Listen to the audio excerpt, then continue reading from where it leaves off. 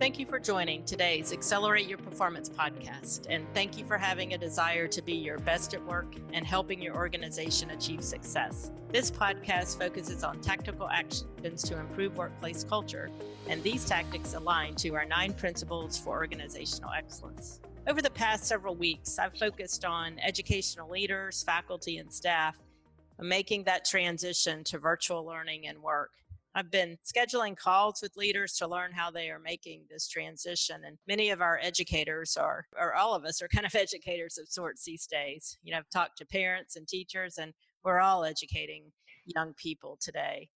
So today I'm especially excited to have 2 guests on our show, Dr. Jennifer Lowry, Superintendent, and Dr. Tanya Warzeka, Director of Curriculum Instruction and Assessment at T Area School District, South Dakota. We're excited to partner with the school district and with the leadership team who is highly focused on continuous improvement. Several weeks ago, I had an opportunity to talk with our 2 guests.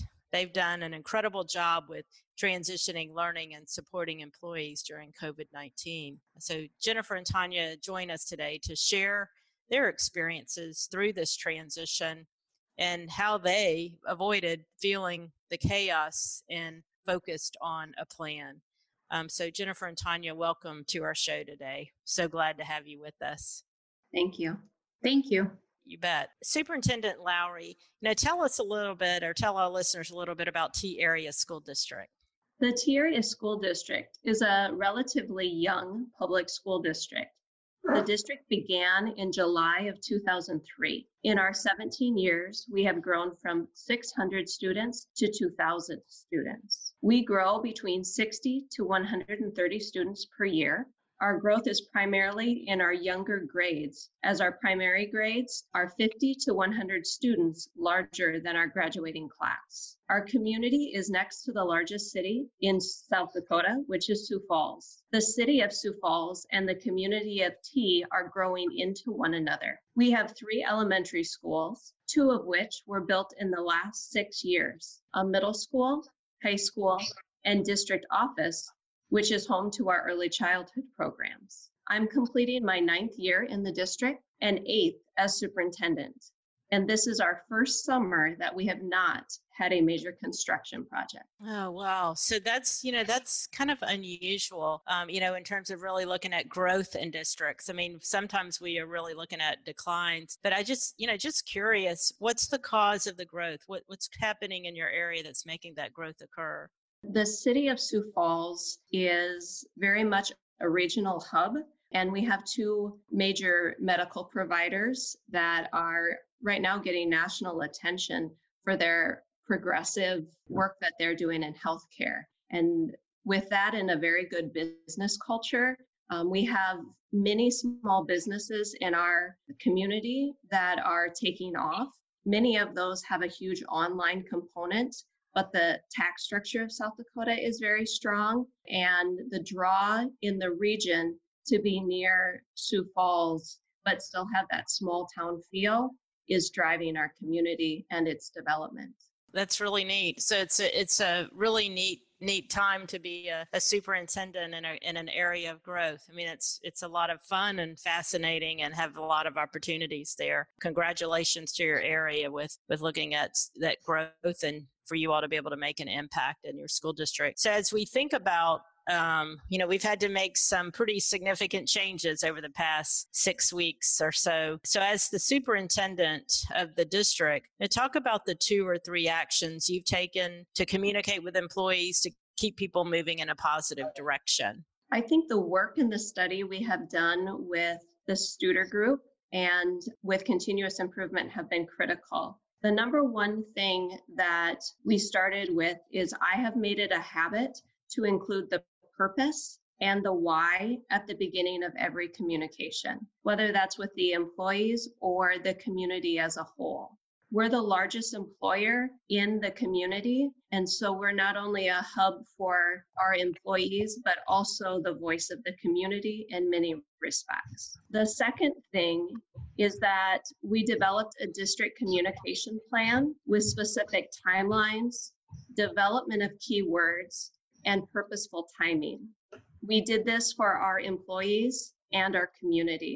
Then we told them the purpose, the timing, and what they can expect and when they can expect it from us. We've utilized Google Forms so that we can create 7-day cycles for our employees to ask questions and all have the same answers, for our teachers to receive weekly feedback and each building principal to receive feedback so that we can adapt and adjust to the best of our abilities to what we're hearing from our community. And then finally, when I attend meetings, I take scripted notes and send them to the admin team, and when appropriate to the fuller community of either teachers and or the full community, so that we're all receiving as much information and as accurate each time info continues to come out. And we've used leader rounding, both from a leadership team perspective and then with our larger employee group. And so our second week of instruction, Dr. Warzeka and I and our principals had either teams of teachers based on their grade levels or their content areas. And we used the leader rounding structure of what's going well, what's not going well, and what support do you need from us. We followed that 2 weeks later with just an open Q&A session, all on Google Meet, so that we're personally meeting with each other and making it live, that I answer any questions that the staff may have following board meetings. You know what I really like? First of all, very structured communication plan. Specifically, people know how they're going to be communicated with, real intention of cascading that communication and making communication a priority of building relationships. You know, just some true best practices that you all are doing and that you're doing very specifically as superintendent to provide the leadership. One thing I read, time and time again is that the communication needs to come from the executive leader. And it really sounds like that you prioritize that and are doing very specific actions that people can count on. So really nice work with that. So I'd like to turn a little bit to, as we were looking at the high level at the district level, and I'd like to turn a little bit to talk about learning and how you all really focused on transferring to a virtual learning environment. So Tanya, we know that one of the most important aspects of what we do is really continuing to focus on student learning and ensuring our students have an opportunity to learn. Could you talk about how you all have made that transition to virtual learning over the course of the last month or so? Absolutely. We moved very quickly once we got indication that our schools in South Dakota would be closing for a 1-week period of time. Coincidentally, our school calendar already had some of that week scheduled for spring break and parent-teacher conferences. We only had 2 days of planned instruction for that first week of our school closure. We mobilized very quickly and surveyed our students to find out what kind of technology and internet access they had at home.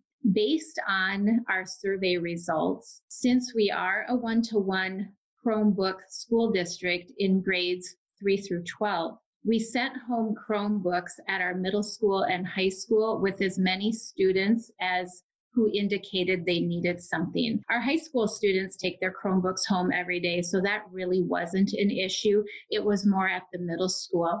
At that time, we made a decision to not send home technology devices with our elementary students, and we utilized those 2 days of instruction during that week for planning and support of our teachers. From Friday afternoon until Monday morning, the admin team here at T-Area worked almost nonstop to try and figure out, from our perspective, what our e-learning was going to look like so that we could support our teachers in developing that plan. As we moved through that time period, it became apparent to us very quickly that we also needed our elementary students to have their electronic devices. So on Thursday of that week, we handed out district iPads and all of the remaining Chromebooks to students in kindergarten up through middle school. This was really an important component to our ability to move into e-learning because we then can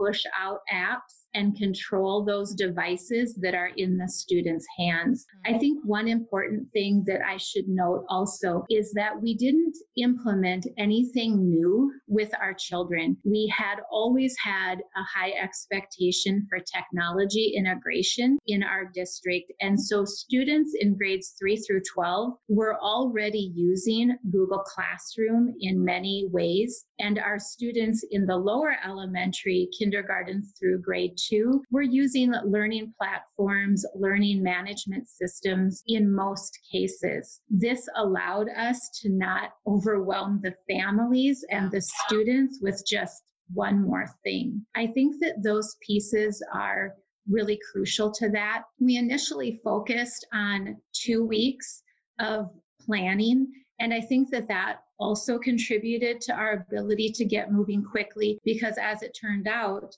obviously we closed for the entire remainder of the year, and that set us up really well to be able to do that.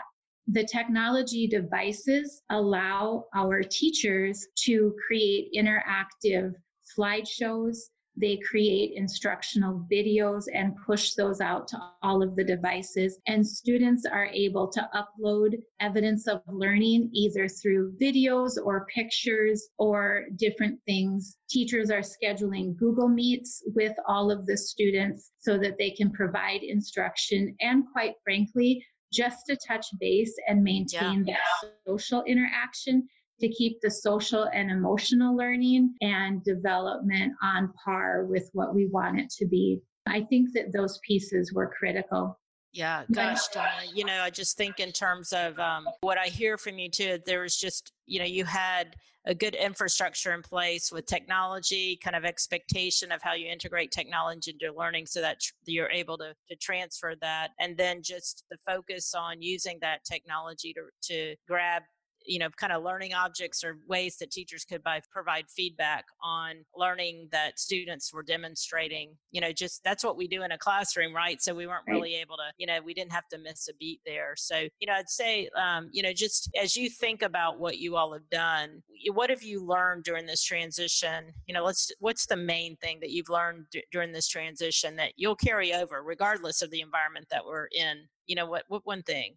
We've learned that we have students and teachers who are really responding positively to this type of learning, flipped classrooms, self-paced instruction. And I've had multiple conversations with our teachers on what kinds of supports do you think you're going to need next year? What have you liked that you plan on implementing next year? And I definitely foresee some of the same type of learning being implemented next year with the appropriate supports of face-to-face instruction as well. Yeah, that's the nice part probably that had come out of this is we might not push ourselves, but we've had to push ourselves and do things a little bit differently. And we kind of, some of it I think is kind of neat to learn from and that we like. And, just congratulations to your teachers. I can't say enough for the good work that teachers are doing and the focused work that they're putting into it and the heart and soul and mind that they put into the work every day.